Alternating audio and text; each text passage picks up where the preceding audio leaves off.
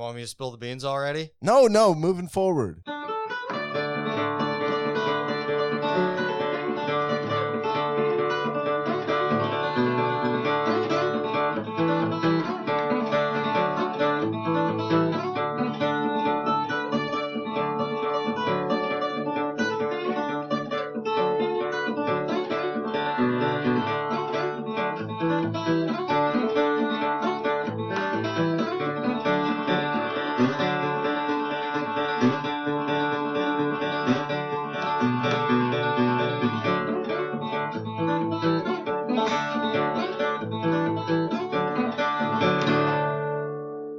Before we begin to talk about our large step forward, we start with our large step back, with a career that begins quite a lot earlier than some of the people we're going to talk about moving forward.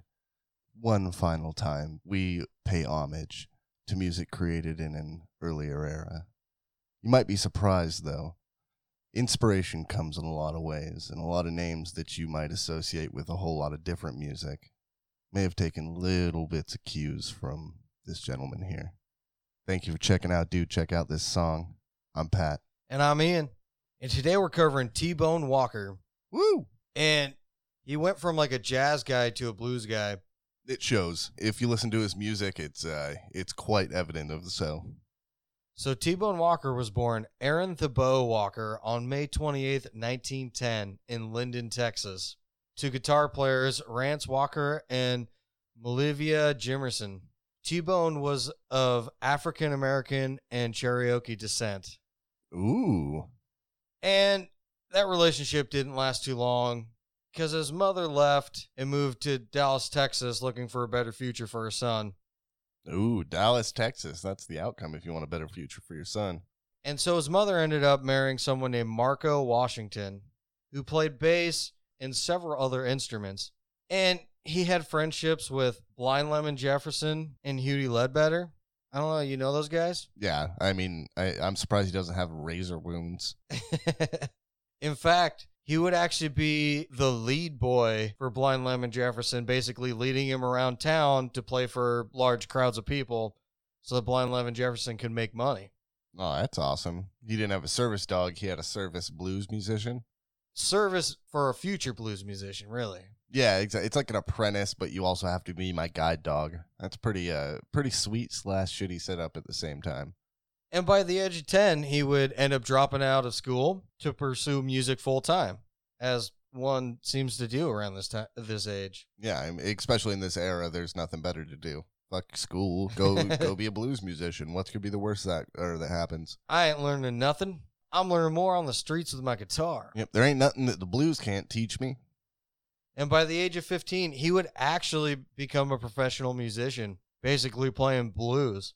He would start playing talent shows, carnivals, street parties, local dances, basically wherever he could get gigs. In 1925, he joined Dr. Breeding's Big B Tonic Medicine Show. Oh, I can't believe you got it in one try. Yeah, got it in one try. One try, as far as everybody knows. And Ida Cox would actually be in this medicine show, too. Oh, nice. In 1928, he would win a talent show that was run by Cab Calloway. And Cab Calloway liked him so much, he ended up inviting him into the band. Yeah, Cab Calloway is kind of a big name, I guess. Because of him being in Cab Calloway's band, Columbia actually decided to record a few sides for him. And so he would end up recording Trinity River Blues in Wichita Falls under the name Oak Cliff T-Bone. They really let him put that on the record, Oak Cliff T-Bone? Yep. That sounds like a pair of like really expensive sunglasses.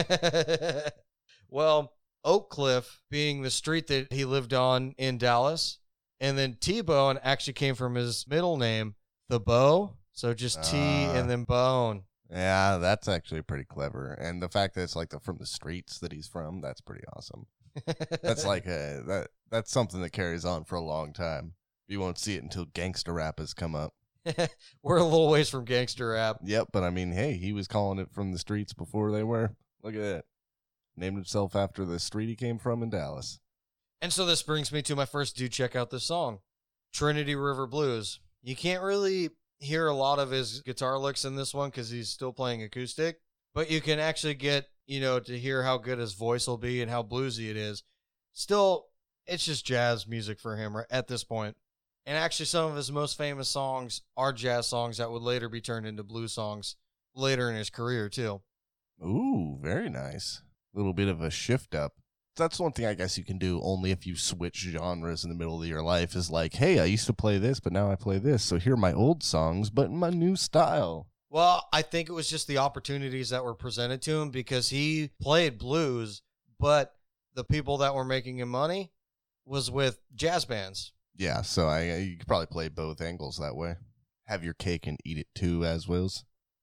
Hey, if you're making money playing music, you're making money playing music. That's all that matters, right? Yeah, exactly. I mean, at the end of the day, you can't complain, right?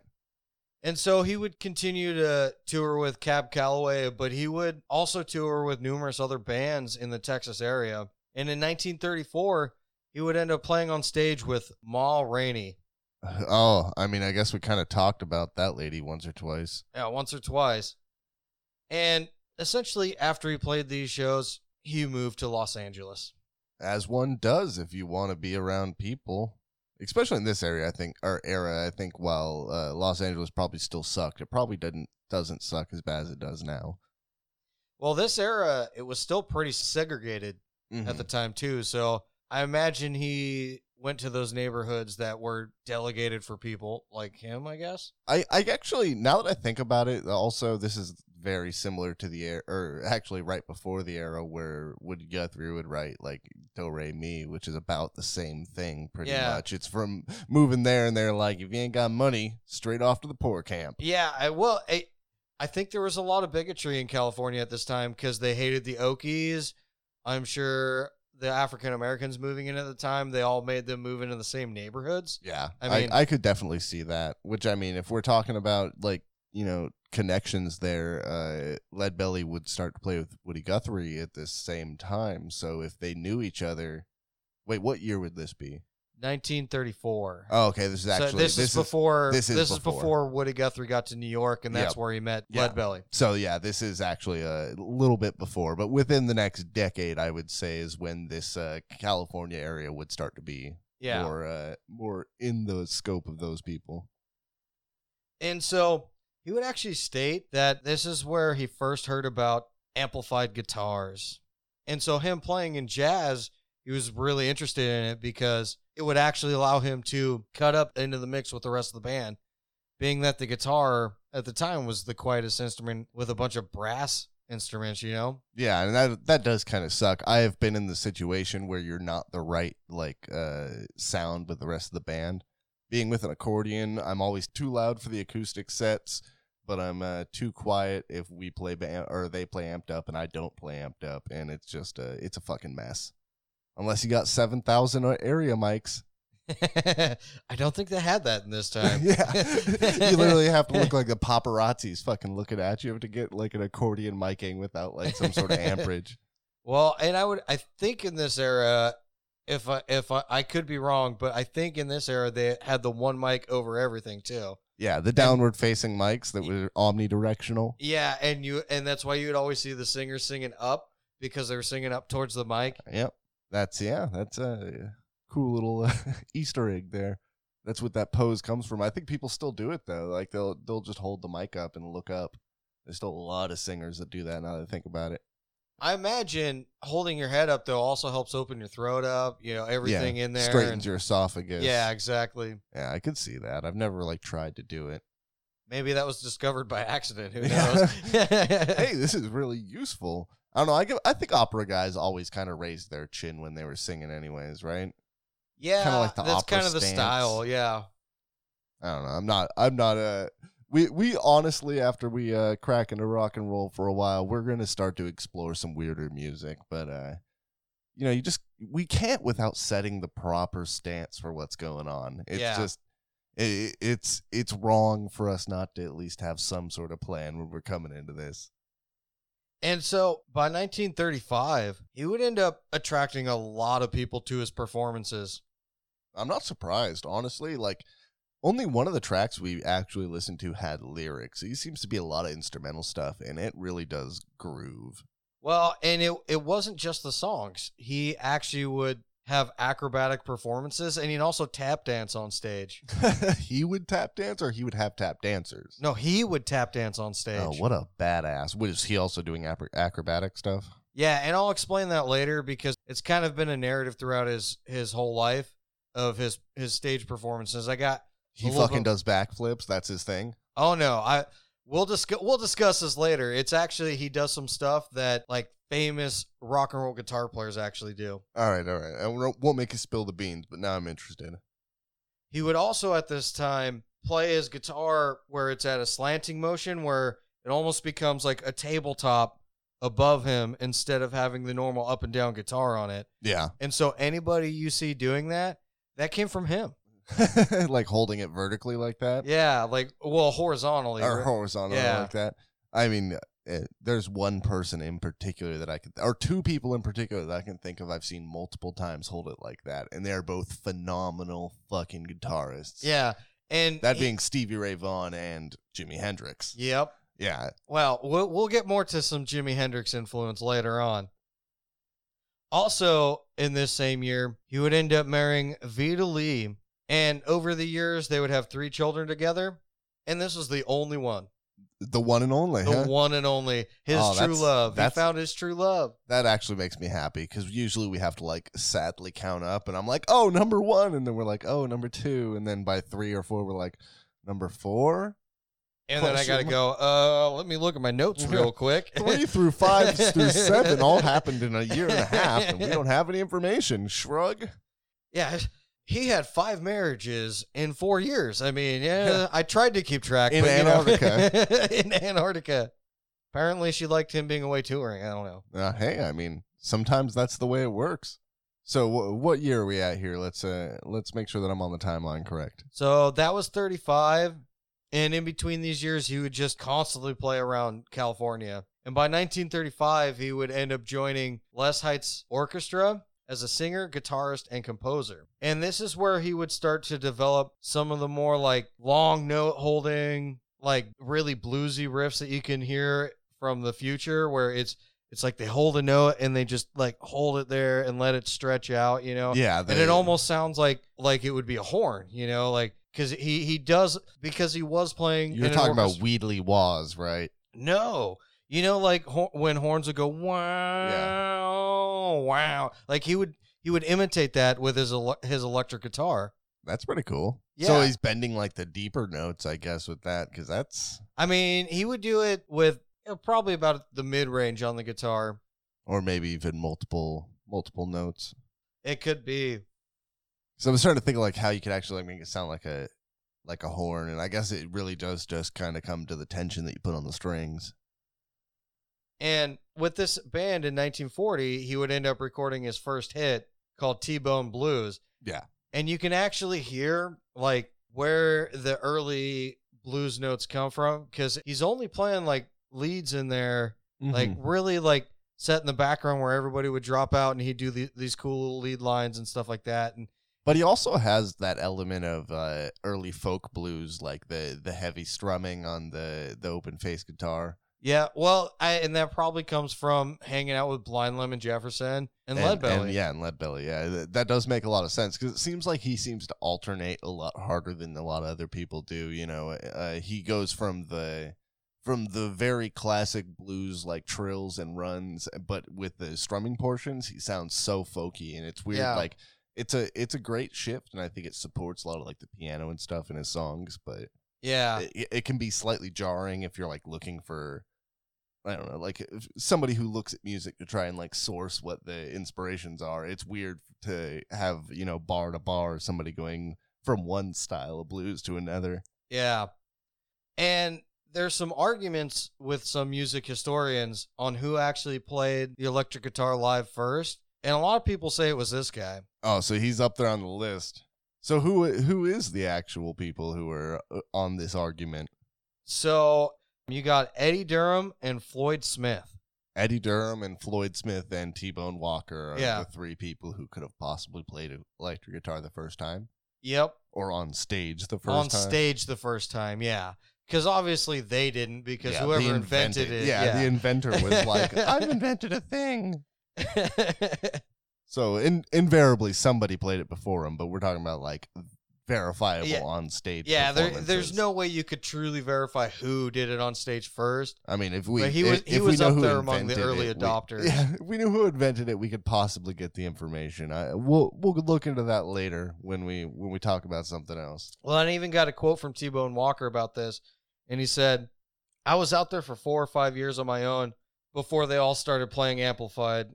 I recorded my T-Bone Blues with Les Height in 1940, but I've been playing amplified guitar a long time before that." And so he seems to think that he was the first one.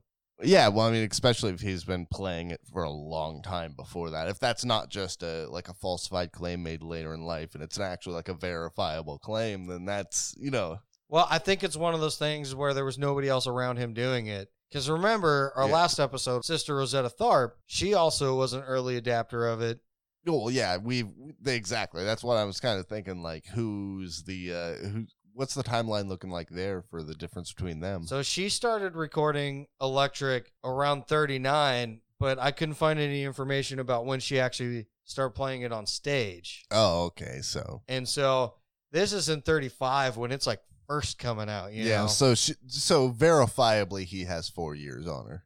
Yeah, and that's all I can really verify, other than the fact that it seems from my research that a lot of people seem to think he was the first one. Yeah, okay. Well, I mean, it's whatever we have evidence for. That's kind of the most important thing here. And so he'd end up touring around with Les Height's orchestra for a few more years until in 1942 he was signed by the Capitol label, which was new at the time. And then he would end up recording with a 15-piece band. And this would be where he would record under his own name for the first time. And these were considered like classics. That's a lot of pieces for a blues band. That's where he really shows his jazz orchestration there. Oh, well, I think because he got his break in jazz, this is why he's been doing a lot of jazz in this era. Yeah, well, and let's not forget that there is a certain era and certain angle of blues that does involve multiple horns and things like that. So 12 pieces is what you said, right? 15. Oh, 15. Yes. Okay, so 15 is definitely more than any of those guys probably on the average pushed, but it's not as unreasonable as it sounds. But that's also like with Sister Rosetta Tharpe, where it makes sense that they were early adopters of the electric guitar because they had to get that sound out there. Yeah, it all depends on what you're making if you really think about it. So, take a 3-piece out of that. So you have your guitar, your bass, and your drums. Take them out of that. You have 12 left. You got 3 horns, people. That's now 9 spaces to fill. There's reasonable ways for you to fill this, especially if you have backup singers or something like that. I mean, 15 pieces is still just asinine. I would never want to compose for 15 people. That sounds just not fun. And these are the 2 songs that he actually recorded for him, which is I Got a Break, Baby, and Mean Old World. And even though these songs are in that super jazzy style, you can hear his blues leads in there. It's almost like you hear the jazz, and then all of a sudden there's this blues guitar riff kind of breaking things up. And so this brings me to my second dude. Check out this song. I Got a Break, Baby, and Mean Old World. Both those songs. Ooh, yeah. Those are spicy. Put them in your ear throat area where you put them in your listening esophagus. And of course, the Second World War happens. That doesn't fuck anybody's day up at all. And you remember what happened during this. We covered an entire episode around so it. Does he get V-discs or not? Nope. So he shuts the fuck up for a bunch of years. He was banned from recording. Oh. And so his recording career was put on hold. So he ended up going out to Chicago and hanging around there basically till the end of the war in a place called the Rumboogie Club. And he basically was just like a house guy there. That's what he did. Yeah, I mean, honestly, in that area, he'd get away with that, like working as a busboy, playing a few nights a week, and getting, you know what I mean? Like, that's your shtick. The whole crowd, they're all your friends, put a tip jar out. Well, yeah, and he's, especially with playing all this jazz, he's probably used to some strange chord changes and stuff like that. And so he's probably one of those guys where they could go, these are the changes, just follow along, and he could pick it up real quick. Yeah. And so he's probably an easy fit there. Yeah. There's certain styles of music and certain combination of instruments where there's like that interlockability, you know, where you can just walk up. If you play guitar and bass, you can walk up and the bass player can look at what the guitar player is doing and be like, oh, I can play kind of this. Don't worry about it. And they just play the root of each whatever chord you're playing, and suddenly that shit just locks in with no preparation at all. Well, and when the war is over, he moves back to LA and signs with a label called Black and White. And it was here where he'd do a ton of recording. He'd end up recording songs like Bobby Sox Blues, West Side Baby, T-Bone Jumps Again, T-Bone Shuffle, Cold Cold Feeling, Party Girl. Dude names so many songs about himself, or names songs like after himself. Hey, you got a kick-ass nickname like that. I would name half my songs like that. I've had some cool nicknames, and I never felt like naming a song after myself. I feel like that's in, maybe it's just a modern era thing, but that seems tacky. Would you honestly, like, I don't know, you got some cool nicknames too. Would you actually be like, this is the LGF riff? I'm doing the LGF. I never liked that nickname. That's just what everybody called me. Is it because what the acronym means? Yes. Oh, well, of course. Well, it's also, I think the acronym came around because I was super shy then, and so I was perceived as unfriendly. Yeah, well, I mean, I can be friendly on occasion. But it was also during this time where he would end up recording basically his most famous song. And it's called Call It Stormy Monday, but Tuesday's Just as Bad. Oh, and we know this song because there's actually quite a few people who do fantastic versions of this song. In fact, he would end up doing multiple versions of all the songs I just mentioned too. Of course, here's the thing. I could literally do a dude check out this song of everything I've just mentioned, and then do a dude check out this song like 6 years later of the exact same songs, but then they're like super bluesy. Okay, so when you put the fucking Spotify together, or whenever I'm doing both. Yeah, put them back to back sometimes, and not always back to back. But you know what I mean. Like, build it up. Make sure that you can compare on the really good comparable ones, but then sneak them in and see if people also notice the repetitions. Well, and so this is my next dude check out this song. We've got West Side Baby, T-Bone Jumps Again, T-Bone Shuffle, Cold Cold Feet, and Call It Stormy Monday. Call It Stormy Monday.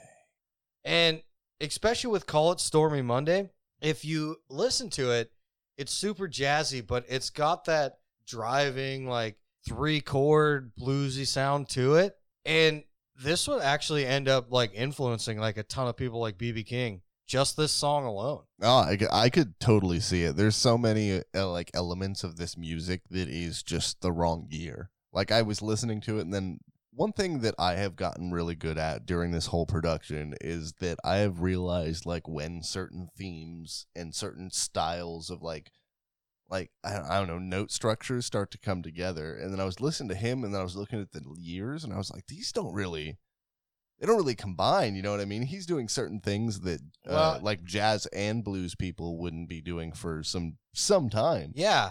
Well, and, you know, this is around the same era of bebop, too. And so he's taking bebop's getting invented, and then he's trying to take jazz and turn it into, like country blues almost. And yeah, well, not only country blues, but it just has like the heavy like Chicago blues element on top of it, and then it also, like we were talking about before, where his guitar alternates between like a folky style of blues and this classic Roadhouse. Well, what would be Roadhouse in 20 years? Well, right, and you can hear those Roadhouse like lead lines and lead licks that were from these recordings were pretty much ripped off by a lot of people too. Yeah, and if you listen to our earlier recordings, you really you'll hear us say where like the da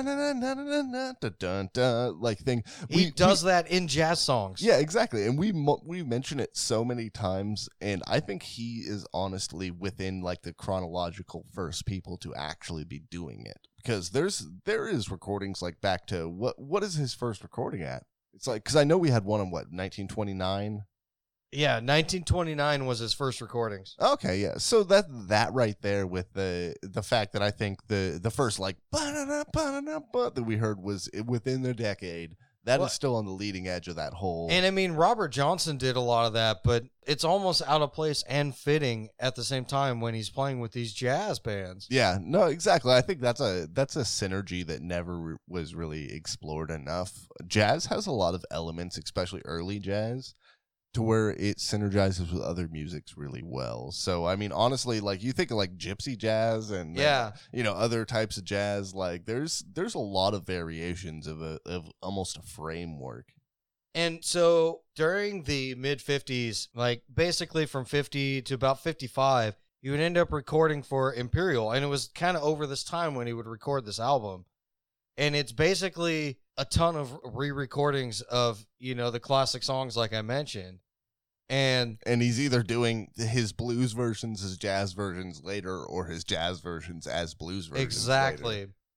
And, he would even start developing even more stage antics. And I'm still waiting. All this dude was... You've promised me stage antics and you haven't explained them yet, so there better be a paragraph coming up. Oh, it's coming up. All right. And so... all this guy did was just tour. Like, this was his big thing, was touring. He didn't put out, like, a ton of material, but the stuff that's out there is solid. But because by the late 50s and early 60s, rock and roll was kind of pushing blues out of the way, he would end up start touring in Europe in the American Blues Folk Festivals and stuff like that. And so, once again, we have another American blues artist touring Europe. Well, I mean, that's, yeah, we've almost hammered this point into the ground with like a sledgehammer, but if you got on this wave where blues was really cool again in like first Eastern Europe or first Western Europe and then moving over to like some portions of Eastern Europe, even pushing as far as I believe Russia at some points. I definitely got over to Russia at some point. We've heard some weird Russian rock and roll songs. Yeah, well, I mean, it obviously gets there eventually, but I believe in this era, it's before the rock and roll revolution, but I believe there is some influences that make it over to that era or that area even in this era. Well, and because we've mentioned this so many times, I've been kind of developing this theory, like why the British Revolution sounded a little different than what American rock and roll was at the time. Because, American rock and roll rockabilly, they had the Billy in there, which was the country aspect, where a lot of these British guys, a lot of their main influence was all American blues.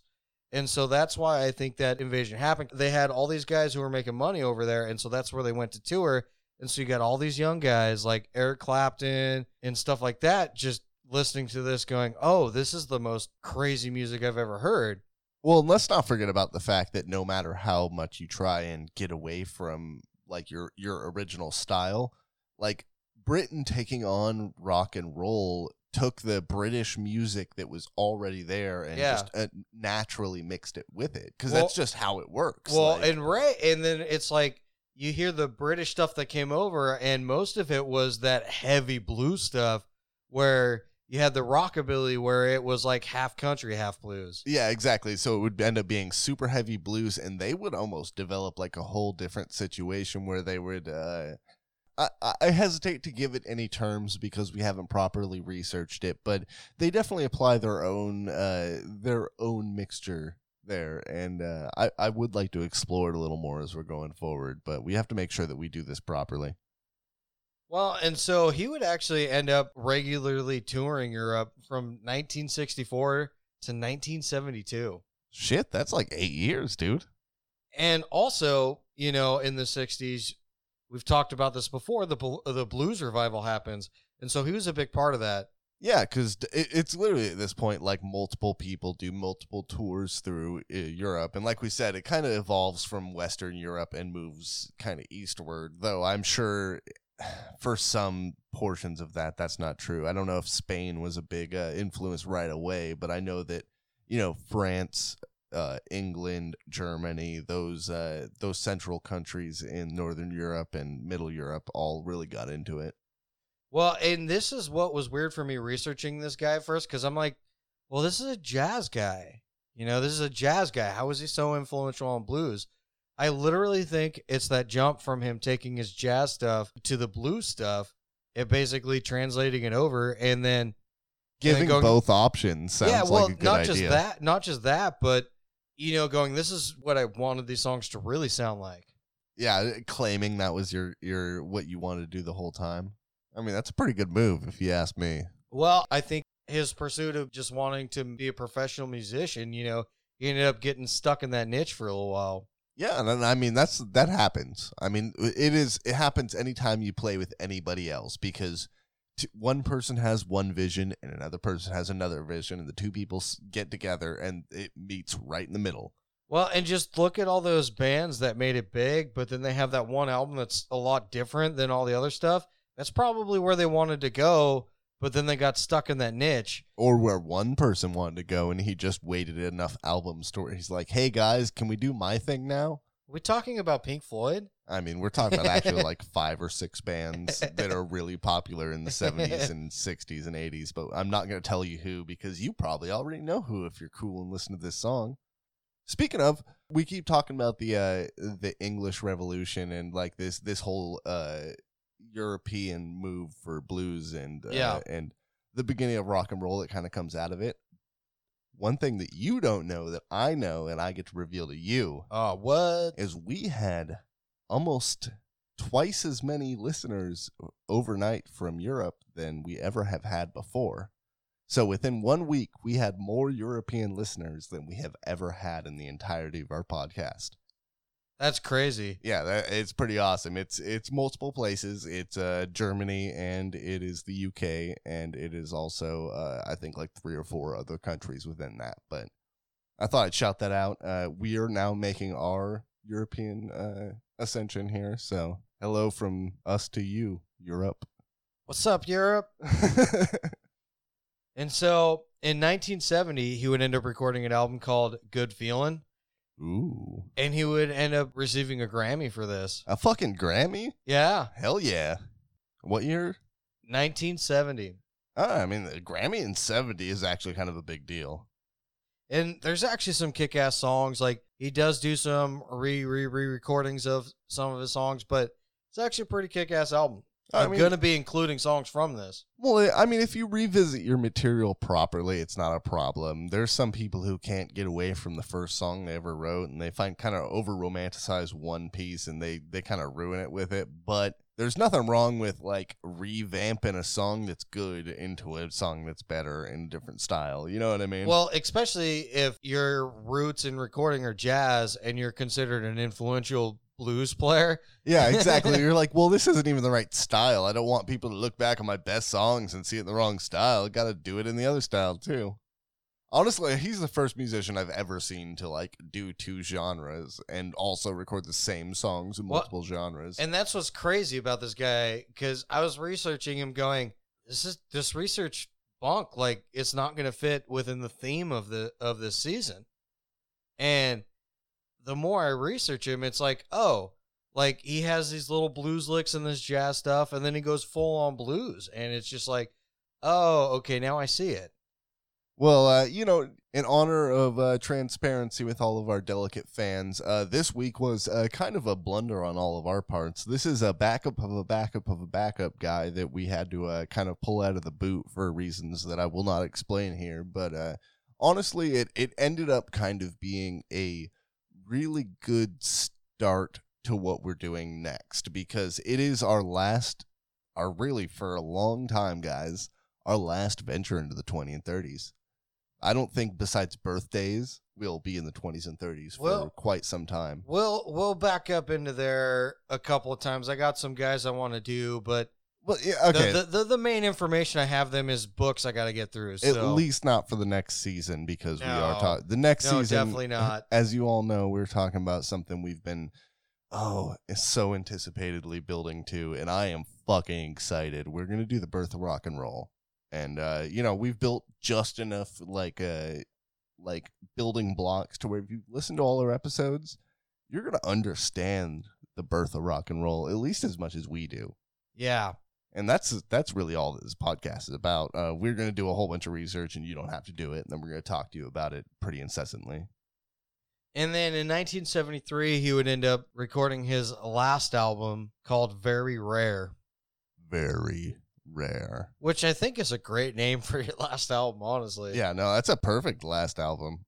At least it's not like, overdone. cooked, like, you know, what do you call a steak when you like have to blacken one side? Bad steak. I mean, yeah, whatever after medium is. I don't even well done. I don't know. I like mine so bloody that it's. I don't know. You know, we're not talking about steak preference here. This is not, dude, check out my steak, but I'm definitely putting that on my list for the podcast we're gonna possibly do. Dude, check out this steak. In 1974, this would be a bad year for him. He'd end up getting in an automobile accident, and it just seemed to like kind of put him down, not able to tour. And then because of his years of being on the road and drinking, you know, like it's not something I really mentioned, but because he didn't do anything stupid while he was drinking, you know. Gasp.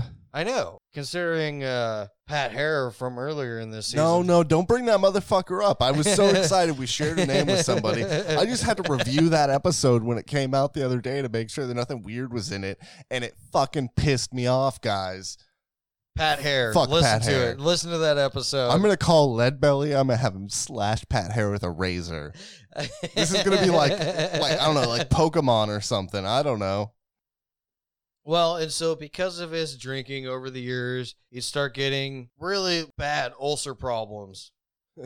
Dun, dun, dun, dun. Yeah, and so he would end up being admitted to the Vernon Convalescent Hospital in Los Angeles. What a terrible name for a hospital. That was the only thing you've had problems pronouncing this whole episode, and it was convalescent. I don't feel like that's a hard enough word for you to make that face. I read it as something different to begin with. Convoluted. Yeah, exactly. And it was here he would start being treated for pneumonia. Unfortunately, he would never get over it, and he would end up dying of pneumonia on March 16th, 1975. So he suffered from this affliction for a long time. That really sucks. That's a long time to die of pneumonia, because the longer you have a degenerative disease, it's a disease, right? It's. I mean, when it's the pneumonia is not a disease, but whatever, like whatever caused the long-term pneumonia. When you keep getting it over and over, there's something that's causing the pneumonia. Yeah, I'm not a doctor by any means, so this is not, dude, check out this. Well, I am. Let me check out WebMD. Yeah, let me Google WebMD real quick. Well, okay, we really shouldn't be laughing because it is sad that a man died. Like, I mean, but don't drink a whole bunch, and also, I mean, if you died of pneumonia, you probably smoked too much too. It just wasn't mentioned. Well, I mean, you can drink a lot, but just realize that your death is going to be painful. Yeah, and early. I mean, don't get me wrong. I'm not a non-drinker, so you know. In fact, we drink during the podcast. God damn it! You've spilled the beans, Ian. And so he would be buried in Inglewood Park Cemetery in Inglewood, California. I mean, as long as that's where he wants to be buried, that is super cool. But as far as I'm aware, being from the generation I am, Inglewood seems like a terrible place to be, much less be buried. Well, at least he had a gravestone. Yeah. Hey, headstone right here. Janis Joplin, you don't have to worry about it this week. Thank you, though. We got it covered. Yeah, we got this handled.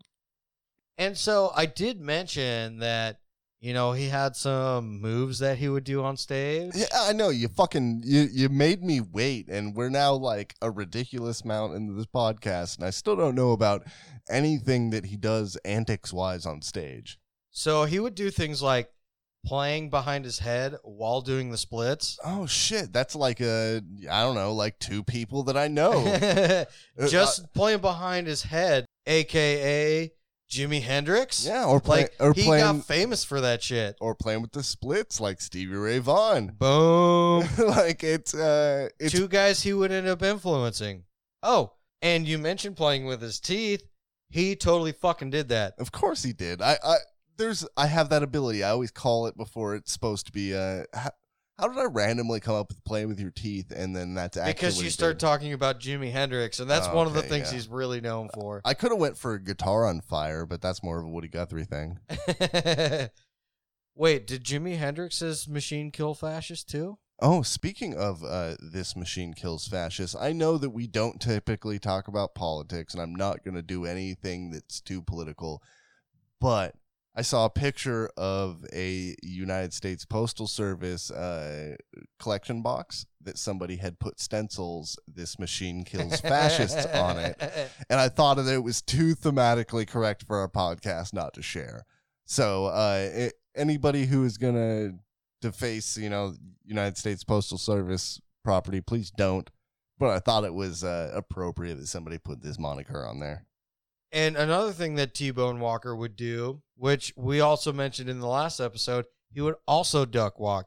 Oh, the duck walk. Yep. We're going to be talking about a whole bunch of duck walking soon. So duck walking, doing the splits, things that, Chuck Berry would do. Yeah, Chuck Berry would do. Yeah. And somebody I believe the guy we're talking about next week did a little bit of it himself.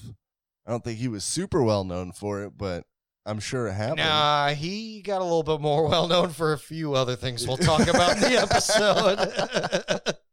We won't spoil it here, but honestly, tune in next week for for what is the finale of this season. Well, and so B.B. King would also say that T-Bone Walker was the biggest inspiration for him picking up an electric guitar.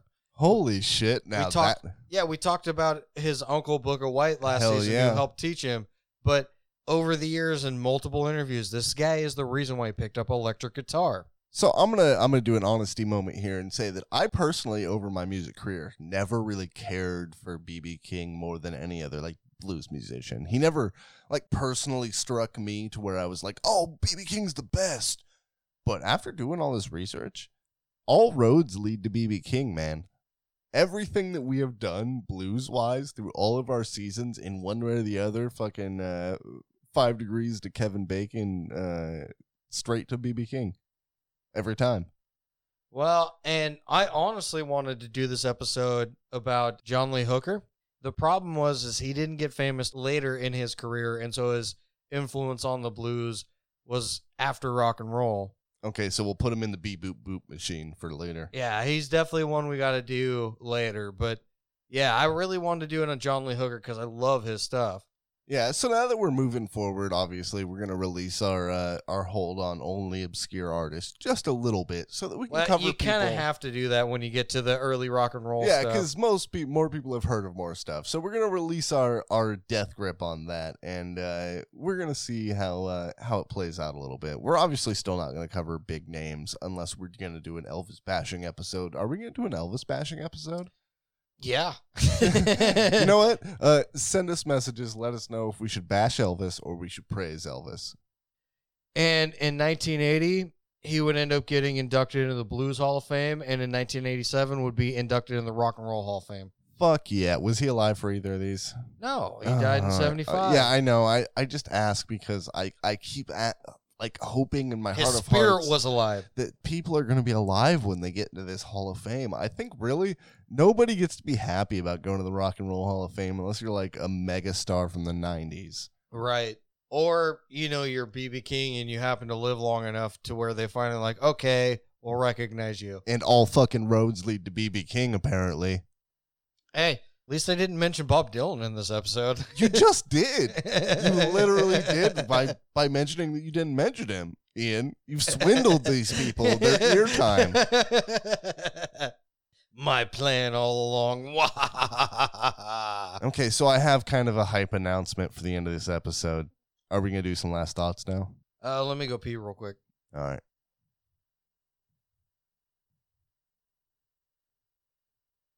And we're back. Oh, okay. I waited long enough. Can we do our last thoughts now?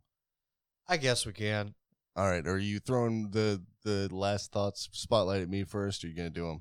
Fuck it. I'll do it. All right. Go ahead.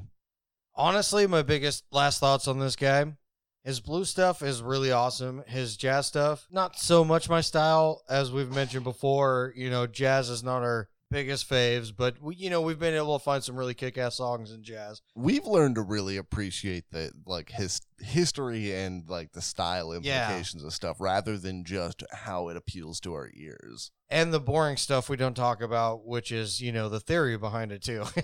We love stuff that you guys wouldn't give a shit about. But the biggest thing I guess I would take from this is really his showmanship, because just, doing the splits, playing behind his back, even if it's a lot of his stuff slower, driving like Texas blues stuff. I mean, that has an influence on every young mind that sees that, because who doesn't want to go to a show and see a guy doing the splits playing the guitar behind his back? I mean, let's be honest, like the showmanship era or angle of like not even just blues, but rock and roll coming and any really big like musical / show from before, because we all know like vaudeville and things like that had music involved. It was a big portion of it. But that was also like acting and... Yeah, exactly. But any like combination of showmanship and music is always such a great combination. And that's the biggest thing I take from this episode is really he showed that you can be on stage and doing crazy stuff and entertaining people in a way that would influence music in a way where a lot of his early stuff doesn't even fucking sound like. Like, let's be honest. I was truly worried about bringing this to you because I knew the music that I would play for you, you were going to go like, how is this rock and roll? But because of the stage show, a lot of the stuff he did was brought to rock and roll later by rock and roll guys who saw him play. Yeah, no, and exactly. Like the music itself is not what is actually on display for the influences, what we're working for. He is the first person we've really talked about that has a stage show. I mean, I think we did talk about one other person who did have an actual more stage show, but... Well, Rosetta Tharpe had a stage show, but she also, had her vocal presence and basically invented rock and roll. Yeah, well, yeah, exactly. So I guess you could understand where he probably took a lot of the influence from while still remaining in his blues jazz comfort zone. Yeah, and I just take from it, like maybe some of his music wasn't directly inspiring to rock and roll, but a lot of the stuff he did on stage was directly influenced into putting rock and roll front and center, in the mid-50s when it really started booming. Yeah, at least it has a lot of the traits that the rock and roll definitely would, and it has to come from somewhere. Yeah. Like, especially sliding on your knees and playing the guitar with your mouth. The one person would make it very iconic. You can't deny that, like, most metal culture is used to, going down on one knee or whatever the big show the power stance. The power stance with the rocking back and forth. Yeah, exactly. Never done that. No. Yeah, no. Ian doesn't know anything about that. But his hair doesn't rock back and forth. Sorry, guys. Spoilers. Well, my beard does. All right. So I guess it's my last thoughts time. Honestly, I'm not going to nail you guys with something that's redundant. I feel like if I were to give you last thoughts based purely on tonight's episode, that I could provide you nothing more than I have already provided you over episodes past. And I don't really like repeating myself as far as, especially like messages that mean something to me. So I'm going to do it this way. One of the most interesting things about inspiration is the fact that it comes from across the borders, as it were. People in rock and roll some 30 years, 20 years later, sliding across their knees, playing the guitar with their mouth, whether or not they learned it directly from him or through a proxy, copy of a copy of a copy of a copy of a copy, whatever the modus that happened, it shows you that inspiration has no bounds. If you make any sort of music, it doesn't matter if you're a hip-hop artist, if you make folk music, if you make metal, if you make electronic music, take your inspirations from the other side of the border. If you only copy the people in your genre, it gets boring and stale, and you sound boring and stale. Well, that's a great point, actually, because like a lot of hip-hop artists nowadays are taking influence from like the 80s hardcore punk or even like the mid 90s to early 2000s, like pop punk stuff. Well, we talked about in the Mad Shroom interview, waltz time rap. Anybody? Is that a thing? I don't know if that's a thing. I'm sure somebody's done it, but like, weird timed raps and all those things. Like these are possible inspirations well outside of the virtue of the inspiration, but yet would, be revolutionary within their own controlled environment. Well, and I think that's the whole point of this season is rock and roll wasn't just one thing. Nobody invented it. The whole world invented it. They're like the culture of music invented it in a revolution that happened over 30 years. And, that's why we're highlighting this guy, because we don't have this guy. Maybe stage shows are different, possibly lamer. Yeah, I mean, especially the big fancy stage shows with the guitar player leads. What if we don't have the big lead guitar guy anymore? Because obviously he's not the perfect inspiration, but think of the dominoes. You pull one domino out of the whole chain. Do we change something? There's no T-Bone. Is there no Jimi Hendrix? Do we have no... Well, and Jimi Hendrix would even say that he was inspired by him, Yeah, no, exactly. Like, he would come straight forward, but would we also have any of the... Because then think of the Jimi Hendrix inspirations. I mean... Right, all the dominoes that came from that. Yeah, exactly. They head Everybody out in saw him 1,000 play his directions. guitar with his mouth and set his guitar on fire. I mean... Think of the British punks that would do pretty much the same thing for 20 fucking years afterwards. Right. So, honestly, like, that is really, really all I'm going to give you for my last thoughts is no matter who you are, what you make music-wise, take shit outside of your genre. Explore the bounds well beyond what you're used to and see what the world has to offer before you make any real decisions. Because even me, and I'm the type of person who seeks weird music because I already have a strange, like, enjoyment of music. And then I'm like, oh, I should find something more obscure than the stupid, obscure shit I already listened to. And then I end up listening to, like, Mongolian rap. Mongolian rap is amazing. If, like, I know that sounds like a meme or you should laugh or stuff. Just go check out some Mongolian rap. It is quite fantastic, and you'll thoroughly enjoy it. And there's some killer Mongolian metal out there too, which is like the same like vocal pattern, but they do like the traditional like deep throat breathing noises they do from that, which is really cool. Well, yeah, and that's what I'm saying. These rappers, they actually do throat singing while they're rapping. So they do throat singing, rapping, and throat singing. Thank you. Yeah, is that the word you were Googling there? No, I was gonna Google a band, but I just look up Mongolian metal because there's some kick-ass shit out there. You go to YouTube and you type in Mongolian rap or Mongolian metal, you're gonna get what you're looking for. I don't honestly know any specific bands off the top of my head that I do know a couple names, but I don't feel like name dropping people, I guess, is a better way of putting it. Do your own research and have a little fun, and it's great. And it's not just Mongolia. We mentioned Mongolia, but every single like ethnicity in the whole world has their own type of folklore and music. And guess what? You can use any of it. There's thousands and thousands of formations and hundreds of thousands of people who have already created such interesting concepts. And fuck what? Like 1,000 years of history to work from. If you're only listening to people in your own genre within the last few years, you're fucking up. That's all I'm saying. And honestly, that's what we're trying to do with this podcast is just show that music comes from everywhere, all of it. Everywhere. It's not from one single little identity point. There's not one like this is where it happened. Every little thing has an influence from every little other thing. And that's what music is just sharing of an artistic ability to make these little vibrations of the air to create this temporary art that's been amazing, since we banged rocks together.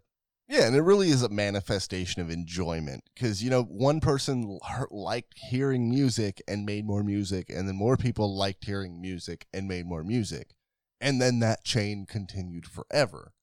So in reality, music is nothing more than sharing enjoyment. So there's no real way to do it wrong as long as somebody out there smiles and enjoys it. Even if that somebody happens to be you. And thank you for letting us share enjoyment with you guys. Thank you for listening to Dude Check Out This Song. And before I talk you guys all the way out, I have a little bit of a sit down talk with the boys important situation here. So we've been doing some talks behind the curtain here, and we, while loving what we have so far, think that we could bring you a much better podcast than we already have. Though obviously next season we are moving into the birth of rock and roll. and we are going to do this as a series of episodes that is going to tell specifically the birth of rock and roll. After that, we'll be moving into a new and much more solid format.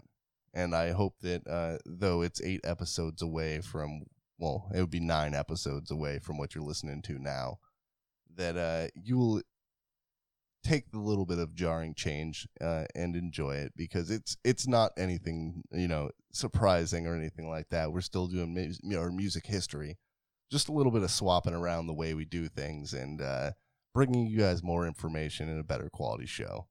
So thank you for tuning in. Give us 5 stars on whatever social medias you look at, and check out the Spotify. It's in the description starting this week. Have a good night. Love you.